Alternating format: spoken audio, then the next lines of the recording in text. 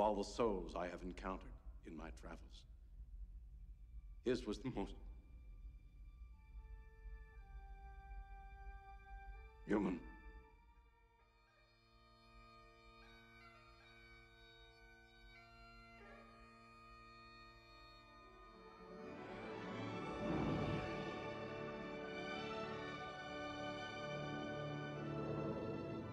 Welcome back to the Wrath of Khan Minute, the semi-daily podcast where we talk about and discuss Star Trek II: The Wrath of Khan, one bold minute at a time.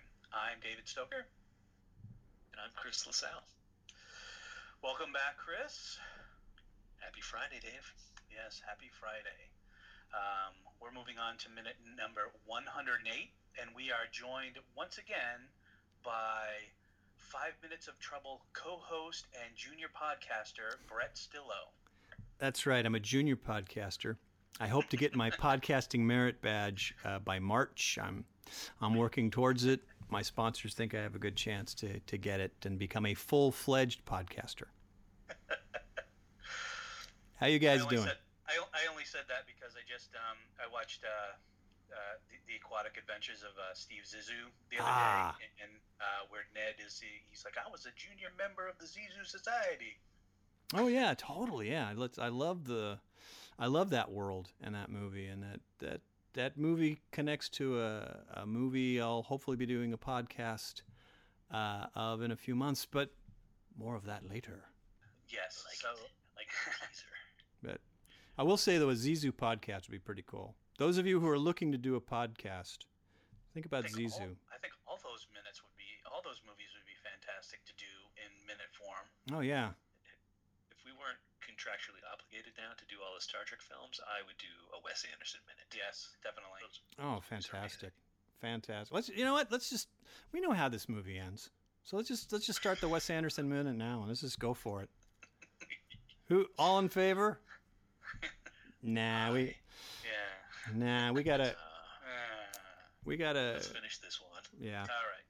So this minute starts with us fading through the ferns, the space ferns, and this ends with the beginning of our credits. And our first end credit person is Kyle, John Winston. So that's the end of this minute. Is we see Commander Kyle, John Winston. Dare we say the great John Winston? The great Yes. John Winston. Yes. I hope he's still with us. But yeah, do you want more prehistoric looking ferns? Well, you got them right here. You got them at the beginning of this minute. I do like when we transition from the planet to space. I think the whole end is fantastic. I think they knocked it out of the park. Yeah, definitely. In fact, this is what I wonder, not to get too ahead, but we talked last time that everything that happens on Genesis with the Spock torpedo, that was based on reactions by preview audiences, and they had to whip that out. So what I wonder is now that we're back in space, and we have this wonderful panoramic, almost 3D view of stars and planets, was this how the ending was intended? Would we have gone from bridge to a transitional shot, maybe one more shot of the Enterprise, or maybe zoom in on Genesis and do that 3D effect, and then a guy starts talking, maybe. So that's what I wonder. That's a good point. I wonder if they're all on the bridge, they're looking at the planet, and then it transitions to them sort of looking at the planet and the sun, the star, and then it does that 3D space thing. Yeah, I wonder if that really was the end of the movie. Yeah. It was like there was no hope for anything else. Yeah, because if it is, and I'd kind of like to think it is, there's your closure that maybe the test audiences didn't get. Myers saying, test audiences were saying, well, it's sad. We wanted to say goodbye to Spock. We want to make sure he's okay in his space coffin. But you have, this beautiful starfield and this great, pre-CGI 3D effect. In fact, I wonder how they did that. It's really kind of stunning. It is, isn't it? Yeah, it's you wonder why you didn't see that in other space movies in the 80s, because it's, again, you get this very 3D kind of effect with I assume just regular opticals. Yeah, I always get dizzy watching it in a good way. Absolutely. It's very striking. Um, yeah, guys, you're saying that this, could this have been, was this year? I think it is. I guess to answer your question, I think this probably was in the original ending. But we talked about, I think it was last week with Aaron. We called it the hero shot of the Enterprise. There was a really great exterior shot of the Enterprise pulling away. Actually was leaving. It was leaving Genesis, and Genesis looked beautiful. The Enterprise looked beautiful even with its damage. So I could see how you could almost jump from that shot to maybe a quick bridge scene, and then to this one, because the planet especially looks very similar to it as it does in a few minutes ago. Yeah. Right. Hey, quick question for you guys. And in talking about the special effects shot, you guys have seen this movie quite a few times. Have either of you had the opportunity to see it on a big screen? Just when it originally came out. Yeah. Okay, that's right. Yeah, because I have not, and I'm dying to. Yeah, because that was, I remember when I saw this originally, on a movie screen, that whole swirling effect, Chris, I think you said it made you a little dizzy, and yeah, I got a slight sense of vertigo the first time I saw it, and again, it's a great example of movie effects in the 80s, and in a way, it's just sort of a fun ending shot. Something to show before the credits, but it's got this amazing depth of field, and again, these guys were trying to outdo themselves every time they went to the plate. Do you prefer that they didn't have as the after they finish the turn and you start to speed through the stars? Are you happy they didn't do a warp effect here, and it was just really us, whipping through the stars really fast? We didn't necessarily go to warp. I'm kind of glad they didn't. I like this. It's different, and it's familiar. Yeah, I know. I'll be honest with you guys. I've never been a huge fan of the warp effect that they introduced in the motion picture. It's pretty, it's cool, but I don't know. The rainbow effect. Yeah, the rainbow effect. The prismatic hologram kaleidoscope. This is in a way like what you might have seen in the original series in the 60s, just with 80s technology. Oh yeah, definitely. Because every time they're looking out the view screen, you always see, stars. Yeah. They're always moving by, right? They always seem to be just drifting by stars through the view screen. Yeah. So just sped up a little bit. Yeah. I totally agree. And again, you just have that sense of depth, like you could fall into it. So. Oh yeah. Yeah. And then you have a guy who starts talking. Right. A guy. Some guy. He says a few words. Some guy. Yeah. I had a couple thoughts here, but yeah. What do you got, Brett? Well, I was gonna. You know what that is? Why this is another episode of In Search Of. Yes. I almost wanted him to hear say myths and monsters, lost civilizations. Just a side thing I've rediscovered In Search Of. Do you guys remember In Search Of when you were kids? Oh, I do. Yes. And it's a wonderful, silly, guilty pleasure, and he plays up. Nimoy was such a great host for that, and I'm a big fan of the 70s turtleneck look, and he, among other things, Leonard Nimoy was a master of the turtleneck. He could rock that turtleneck like no other, and he did that on In Search Of. So, but no, he does not do his In Search Of intro here. I did a little research. You guys are probably more in depth on this. Is this the first time he ever did the speech, Space, the Final Frontier? Yes, first time someone other than Kirk does it, right? Wow. Or, yep. Yeah, it is, and I that was one of the questions I had, is like, why did they do it? Is it Brett, I think you said it before, that was the audience, was it a comforting thing that people wanted to know, is Spock okay? And by maybe hearing his voice one last time, it was enough to make you like, all right, it's okay, he's gonna be all right. Yeah. Because I've always wondered by that, like, why did they use Spock's voice here? Yeah. Yeah, I've had that quite same question as well. Like, why? I'm not that I don't like it, and actually I love it. But yeah, it's an interesting because it always was. You know, it's always was Kirk. Yeah. Right. Yeah. And Well, here's a thought. oh, go for it. Go ahead, Red. No, yeah, no, you Well, please. I was just about to say, well, it's always the captain that says it, Yes, I'm Right. sorry. Yes, it's always the captain. Ah, right? But remember, Spock was the He- captain in this film. officially, yeah, he was initially in command. So, we mentioned, I think, on Wednesday's episode, maybe Spock had, his final orders as the commander. Maybe it was like, in the event of my death, I get to make the speech. I hold that prerogative as captain. But he doesn't say captain's log. But he does do, space. It's just so great because they got a little reverb on it, and he's whispering it. He's all raspy. He sounds ghostly, which I think is part of the effect. Yeah, Yeah. I agree. The delivery is fantastic. Yeah. He just knocks it out of the park. Oh, he does. Yeah. Yeah. It's fantastic, and I feel like this is, what a great way. If this was truly going to be Leonard Nimoy's final Spock film, I'm never going to play Spock again. What a way to go out! Yeah. Is to deliver this at the end of the movie. Yeah. It's part of that whole package that, Harv Bennett initially offered him to lure him in. How'd you like to do a great death scene? Oh, tell me more. Yep.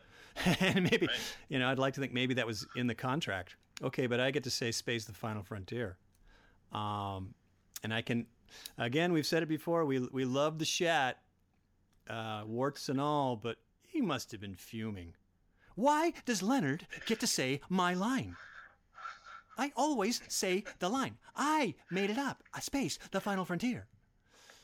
I have to wonder though if he really would be irritated knowing that Nimoy was going to leave. I mean, obviously, all the stuff aside that they put in the remember, Doc, Yeah. that whole thing, and the envision that Nimoy was never coming back. So I have to think that Shatner was like, okay, fine, do the space final frontier thing. Like I don't think I would like to believe in my fantasy world that he would not have been upset at that. Yeah, I hear what you're saying. I want him to be cool with that. And I'll bet you I could see where he was cool with Nimoy because, back then it is pretty nice to know that they were tight. They were good friends and they had each other's backs. And, he might not have said anything to Nimoy. He wouldn't have complained to Nimoy. But yeah, he might have gone up to Meyer or Harv Bennett and given him an earful. And, Right.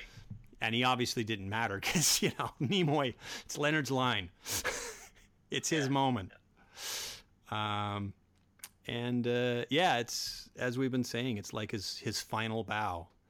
And you notice he makes a few little embellishments. Like he says, new life forms, I believe. Yep. There's a few changes. That was some of the notes I had was I think this is the first time it's been modified because I don't think they even used it in the motion picture. I don't remember them using it in the motion picture, but we could be wrong there. But yeah, there's a lot of. I mean, let's say the line, space, the final frontier. These are the continuing voyages of the Starship Enterprise. Her ongoing mission to explore strange new worlds, to seek out new life forms and new civilizations, to boldly go where no man has gone before. Boom. Yeah. Well done. Yeah. That's his. And again, his delivery too, like this, where no man has gone before. Yeah. Like, it melt. Yeah. It's Yeah. so great. Then the only thing missing is the sound of him dropping his mic. He does a little interstellar mic drop, or maybe it's a tricorder he drops. But you say that, Chris, the way he says it, to boldly go where no man has gone before. Do you think he embellished that on purpose? Or do you think Harv Bennett said, another nod, another little element of hope that Spock's going where no one has gone before, and I might be back. Oh yeah, no, I think it's a total. Yeah. I think it's for hope. I think it's I think in hindsight, it's a hint. Yeah. Right. No, you can read a lot of stuff into Yeah. it. Yeah, totally agree. Plus, again, the friendship between Shatner and Nimoy, which was pretty sincere and pretty special. I can see as an actor and as a friend to Bill Shatner, he's just giddy.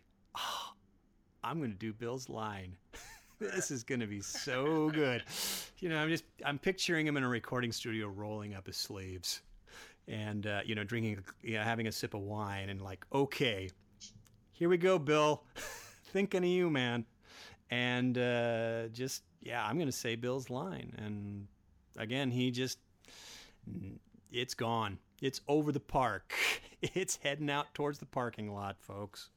Yeah, I would say this is almost my favorite version of the I don't know what you call it, this phrase, this sequence, because there's the original right from the TV show. There's the Next Generation one, which is I've never been a fan of that one. Yeah. I think this is because it's Spock, because it's tied with this movie. If they just kept this one forever, I think I would have been happy with it. Yeah, I agree. I think this is the one that tops them all. And the fact that he's really delivering it, but he's also holding back a bit. He's whispering it. The final frontier. It's he again. I think we got to give a nod to In Search of and all those In Search ofs he did. That prepared him for this amazing moment. Boom. One thing I'd kind of like to point out, it's a bit tangential, is Nimoy did something slightly similar in 1967. He doesn't say Space, the Final Frontier, but he, on his first album, Mr. Spock's, what was it called? Leonard Nimoy Present Mr. Spock's, Strange World. But it's his very first album. Oh, Mr. Spock, Music from Outer Space. Of course. He ends the album with this crazy little spoken word piece called Visit to a Sad Planet, where, I don't know if you've ever heard it. It's definitely worth checking out. It's on YouTube. I'll post a link a little later. But he plays around with the whole, ship's log, stardate. And he tells a strange little Twilight Zone-esque story in about 3 or 4 minutes. And, I kind of feel like that's almost a primer for his speech here at the end. So, Visit to a Sad Planet. I'll have to check that out. Is that the same one where he does the Bilbo Baggins song? No, it's amazing how many albums Nimoy did. That was a time when it was a very popular and common thing to do for celebrities to, they had a hit show, right. And, they had a record of some sort, often spoken word. You wouldn't believe the dudes who did records. Jack Webb, Lorne Green. I mean, they're just hysterical. And, but, Nimoy loved to sing, and he had it wasn't a great voice, but it was pretty solid. And, he does show tunes. He kind of knows what works for him and what doesn't. So I think he did, bottom line, he did like 5, 6, 7 albums. And it's like a hodgepodge of little poems and ballads. And so in answer to your question, Bilbo was his second or third album. So it's funny that we're talking about all this stuff that Nimoy did, like In Search of. And I had talked to Chris, I don't know, about a week ago, and on Netflix, actually they have the documentary that was done by his son called For the Love of Spock. And it goes through like a lot of the things. Like, I didn't realize he was like on Mission Impossible and some of the other TV shows he had been on. I was like, wow, like he had a great range of work that he had done. Yeah, he sure did. Yeah, I just watched that documentary not too long ago myself. Highly recommend it if you're a Star Trek fan. Highly recommend it to watch that. It's fantastic. And just lots of great stuff. And you just, if you liked Leonard Nimoy before, you're really going to love him after this. I'd say it's a fair documentary. It gets into some of the darker aspects of his personality. He was a complex guy. But he did a big body of work. But what's interesting is, he I think he had a good sense of what to do and what not to do. Like you mentioned Mission Impossible, which he did, I think, a couple of seasons, and then he moved on. He got bored with it. Yep. And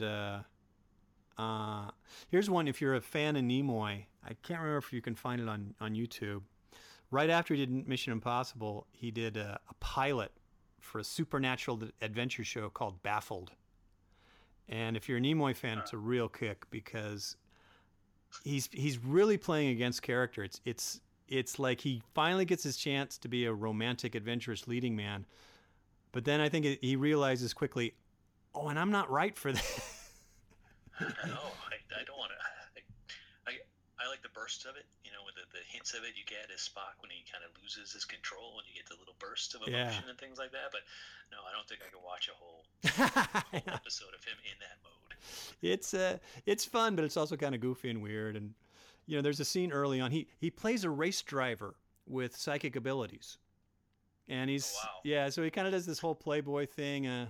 I can't remember the female lead, but you know, she comes to see him, and he's putting the make on her. He's like, you know, I know a great Indian place around the corner. Let's go get dinner, maybe some wine. And it's like, Leonard. Oh wow. This is too weird. It's weird, yeah. It's amazing. Baffled. Yeah, Baffled. Walk the line between life and death. Ah, you found it. Yeah, it's and it was a pilot. I mean, you know, it wasn't bad for what it was, but when you watch it, it's interesting because I think at some point he just realized, you know what, I don't think I'm cut out for this. I'm not, you know, it's like, I'm sure it seemed like a good idea at the time. And then it was like, I'm not Robert Wagner. Robert Wagner is Robert Wagner. I'm Leonard Nimoy, you know, it's more for something for Shatner, but it's, if you're a Nimoy fan and a Spock fan, it's fun. And again, he rocks the turtleneck. Oh wow, it's on YouTube. I know what I'm doing tonight after this recording. Oh, fun! You got to tell me what you think. It definitely has its early '70s clunkiness, but if you're a Nimoy fan, it's a kick. We will have to post a link to the Facebook page, Dave. Yeah. I will. Yes, definitely. Baffled. He's a psychic race car driver. Well, that is it, guys. We get Spock delivering the space, the final frontier, and the beautiful Starfield, and then we get into the credits. We made it to the end. Yeah. And, congratulations. Congratulations, you made it. But though you still you still have to navigate through the Kobayashi credits. So yes, there is that okay, danger, but yeah, no, this is so you know, pretty good. We get a pretty good, decent chunk of the cast in this minute. It's always fun. I always enjoy looking at how they order the original cast, what order they get listed in. You know, it's Kirk, Spock, McCoy, Scotty, Chekhov, Sulu, Uhura. I'm always interested in what order they get presented in. I Yeah, feel like that sounds about right for this movie. I feel like Chekhov definitely had a little bit more meat than say Sula and Uhura. I feel like the order is right. Yeah. You know, it was funny. I looked over those initial credits a few times, and to me it was almost like a nod to the series. You've got people like Paul Winfield and Ricardo Montalban, of course, who have a lot more dialogue than, say, George Takei or Nichelle Nichols, but they are the primary cast. It's like a nod to the TV series. You have your regulars first, and then your guest stars. Only thing, though, what do you guys think? Do you think Ricardo was a little too low in the credits? To me, I feel like, and we may have talked about this in the beginning when they do the opening credits. I think he is the last actor in the credits, isn't he, Chris? Yeah, I think he is, and I think I agree. I think they could have done, you know, they could have done it where you see now the full cast list, and then at the end of it, it's like, and you know, Ricardo Montalban. Either that, or I feel like he goes right after Nichelle Nichols. I feel like either he's up top because he's number one. It's a Wrath of Khan. Yeah. Or he is, like you said, Chris, or he's at the end, and it's like, and featuring, you know, Ricardo Montalban as, you know, something like that. Yeah. Or they, you know, I've seen cast credits roll by where they do special sort of graphic changes. You know, somebody's name is actually larger in one spot, or there's a space. But yeah, I mean, for crying out loud, Merritt Buttrick gets his name above Ricardo Montalban, and I'm sorry, no offense to Merritt, rest in peace, but Ricardo needs to be higher than Merritt Buttrick. I'm sorry. Couldn't agree with you more. But and also, so Kyle, right? John Winston is Commander Kyle. Yeah. Shouldn't he have been higher up too? Because he was on.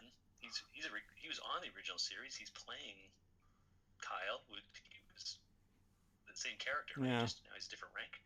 I think they could have put him up a little higher too. Yeah, but at the same time, all messed up. Savik's in the wrong place. Yeah. I'll play devil's advocate there. No offense to John Winston, but he's lucky to even be in it. Yeah, I feel it's a nice touch. I liked Mr. Kyle on the show, and I'm glad he was there. But Peter Preston's too high too. Like he's in it for like 2 seconds. yeah. Like I get it. It's Ike, and he's famous, and what a great nod to have him in the movie, and he played a great part. But yeah, he could go down a little lower. Yeah. So yeah, it makes me wonder. The policy or the protocol with listing credits and how this was decided. I'm sure there was, a very intense meeting about it. Scrolling through it, I wondered, is it partly seniority? Is it partly order of appearance? Like, okay, did David Marcus, did we see him before Khan? I can't remember. It seems like, yeah, we do see David before we see Khan, but we do, because Chekhov checks in at Regula before they go down. But so maybe that could be it. But then I would feel like Kirstie Alley would be the number one person under Nichelle Nichols because she's the first person we see. Yeah, true that. So I'm sure there were egos that had to be soothed, and because we're really, when you get down to it, Kirstie Alley should have been the very first person listed. Right. If we went strictly by the book. If we go by the book, hours would seem like days. Hours would seem like days. Minutes would seem like hours. But it's just a minor little thing that to me it seems like I get where Ricardo is in the opening credits, because he's like he's sometimes being last is cool, and Jerry Mathers as the Beaver. He's a guest star. Yeah, he's our special guest star, which I could never understand in a movie. Isn't everybody a guest star? It's a movie. Yeah, but it's a movie based on a TV series. But yeah, in the closing credits, it seems as though, Ricardo should have been a little higher up. Of course, then you get. I assume you guys have probably talked about this. Is it Judson Scott? Yeah. You probably have talked about. Found. Yeah, you guys know that story, right? Have you talked about that? Just that he was uncredited. Yeah. Yeah. But it wasn't Judson Scott's fault. It was his agent basically ticked off a lot of people. So, because where do you think he should be on the list? Did you put him above Ricardo? I think he could be right below Ricardo. I think he definitely goes above Ike Eisenman. Oh yeah, definitely. So, heck, maybe we just do our own credits. List them as we So the order feel of fit. the order of the credits is actually mirrored of what the intro credits are. So everyone from William Shatner, everyone is in the exact order they are presented. So I just happen to be looking back. So it says, Nichelle Nichols, also starring Bibi Besh, Merritt Buttrick, and Paul Winfield, introducing Kirstie Alley, and starring Ricardo Montalban. So it's just that same order. I think they just repeated it. Yeah. So they were lazy. That's why they were lazy. I think that's what we're getting to, is that they're lazy. Yeah. Or again, maybe that was just the easiest way to keep everybody happy as a least common denominator. It's like, we're just going to repeat the beginning, and that's it, and I don't want to hear from you. Oh, man. This is why I'll always alphabetize. Then no one gets hurt. Yeah. There you go. Although I go back and, this is obviously minute number 2, and looking at the opening credits, here we're seeing the closing credits all the same size. The opening credits, Shatner, Nimoy, DeForest Kelley are all the same size, Everyone else is like a smaller size, and then they get to Ricardo Montalban, and it goes to that bigger size again. Yeah. So he definitely gets his due in the opening credits, whereas he's more of the prominent actor. Yeah. Closing credits, not so much. Yeah. I mean, it's a whole big game. I remember the opening credits to The Towering Inferno, where you had Paul Newman and Steve McQueen, and it was mostly Steve McQueen, but there was a whole big controversy over who's going to be top billed, who's going to be first. And so if you look at the opening credits, you have Newman on one. I think Newman appears first, and then to the immediate right of his name is McQueen, and they're almost parallel to each other, but not quite. And then McQueen's name is a little bit larger. And again, this took like weeks of negotiation to get to that. I'm sure. Crazy. So, there was probably just to appease everybody and to get over that hump. It was like, here, we'll just repeat the beginning. Good night. Good night. Good night. And there we have it, guys. Minute 108. Outstanding. Again, congratulations. Thanks for getting us there, Brett. Well, I just kind of came in at the last minute, and somebody had to remove that big cork in the engine room. That steam in my face kind of hurt a little bit, but I think I'll be okay. I just, I took a couple Ricolas, and that seems to help. So. The cork. Now I'm gonna have that in my head every time too. I'm gonna hear a cork popping when he pops that off. Yeah, it is. Picture doing, the cork thing in the warp drive. The cork, it holds the space in.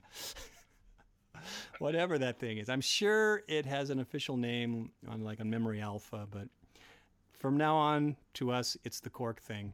And but yeah, you brought her home. She's approaching space dock. Well, yeah. I don't know. Did you guys have any other notes for this minute? I think we covered it. Other than maybe, the glowing neon blue font of the credits, which sort of reminds me of something you would have seen on an Enterprise view screen or on a monitor. It kind of has a glowing, 80s vibe to it. But well, I love the glowing blue neon colors. Yeah. I'm a big fan. Yeah, definitely puts this movie in its place. It's the early 80s. So it's a cool look. Now, you know what? I've never thought about that before, but now you're right. Is the same font they use when you see something like painted up against a wall, like letters on a wall or on a screen? I got to go back and watch. Yeah, it does look like that, block lettering. Again. Oh, okay. There are worse things could happen. Well, Brett, this is something we ask all of our guests. Would you rank the Star Trek movies for us? Yeah. Pretty easy assignment. Definitely Wrath of Khan is first.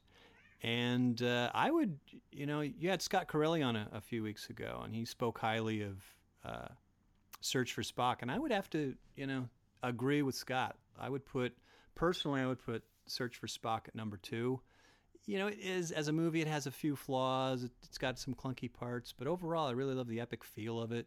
And the way it transitions, those two movies work well together.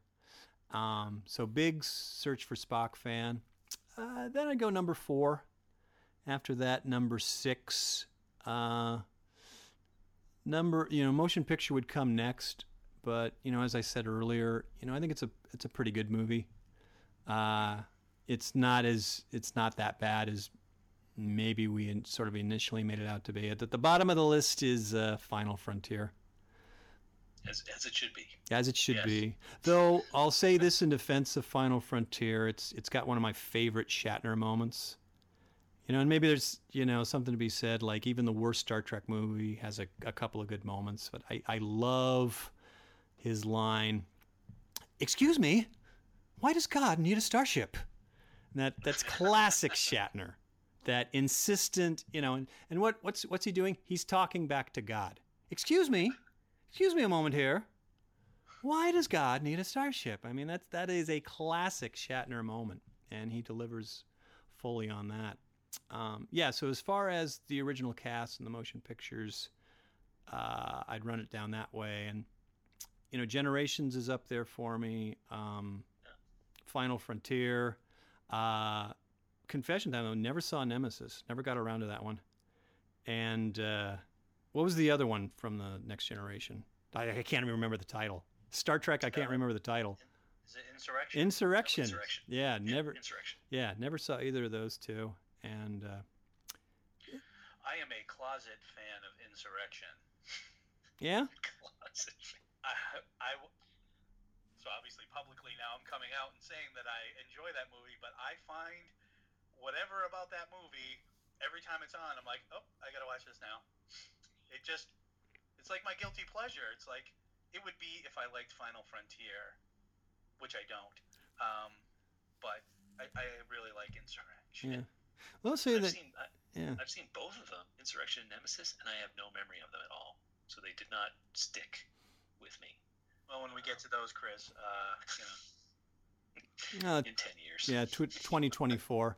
But yeah, now you've got me inspired to like finally hunker down and see Insurrection. So I feel like, yeah, maybe I owe it to Picard and Company, because I liked the first two, and then yeah, for some reason I just wasn't there for the next two, and heck, I will, this might get me kicked off the show, but I'll show a little love for Into Darkness.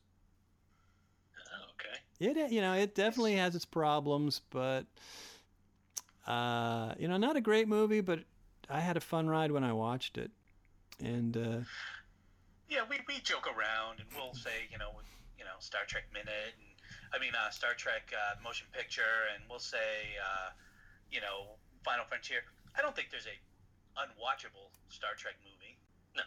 yeah. They have their moments. They do. Yeah, They also exactly. say, yeah. They all fulfill their mission. They're entertaining, thoughtful space opera, and the worst Star Trek is way better than I don't know what I just blanked here. What's an absolutely terrible space opera? I was waiting to see where you were going with it. I just blanked out. What was Jeff Goldblum versus aliens and lots of explosions and Will Smith. Independence Day. Independence Day. Yeah. I would say that I would take a bad Star Trek over an Independence Day sequel. I agree. Yeah. Okay. Or even Independence as we Day. should. Yeah. Independence Day was like Taco Bell. Like I went into that and boy, that was great. And then I thought, well, why the hell did I eat all that Taco Bell? Why the hell did I like that movie? It seemed so great at the time. I think there was but we'll save that. We'll save that for their podcast about that one. So, but yeah, I think I'm all tongue-tied here. I'm getting emotional, guys. Just thanks for having me on the show. It has been a gas this week. It's been great. We really appreciate having you on, and yeah, definitely being our final guest. I'm like honored. I said, we're going to be back. We're going to be wrapping the season up with one more episode, and we'll go through all the credits. Dave and I. Cool. Thank you for being on, Brett. Thank you. And cool. Well, then one last time, do you want to share with folks where they can find you out and about online? Oh, sure. In this crazy world of minute podcasts, my cohort and I, Josh Horowitz, do a 5-minute podcast. Crazy. It's a weekly digest format, and it's called 5 Minutes of Trouble. We cover John Carpenter's legendary cult film Big Trouble in Little China. We're just wrapping it up right now, but yeah, check us out. We're on the usual places like iTunes, definitely on Facebook, where we have our main page and a fan page called the 5 Minutes of Trouble Truck Stop. So please check us out for all kinds of fun and adventure. Absolutely. We will do that. And everybody else, you should do that as well. Yeah. You better. And it's Friday, so we just want to give a shout out to the Star Wars Minute guys, Pete the Retailer, Alex Robinson, who started this format way back in the day, and we've all kind of adopted and made it our own. And so thanks to those guys. A little shout out. And if folks, if you want to find us online, we're at wrathaconminute.com. We're on Twitter at WOKMinute, and we're on Facebook at the Wrathacon Minute Listener Federation. If you want to find us on iTunes, leave us a review and rate the show. We'd be much appreciated. And we're going to be back again, like I said, on Monday, Dave and I, with minute 109 of Star Trek II here at the Wrathacon Minute. Gone! Wait, who was that? Was that Dave or Brett? That was me.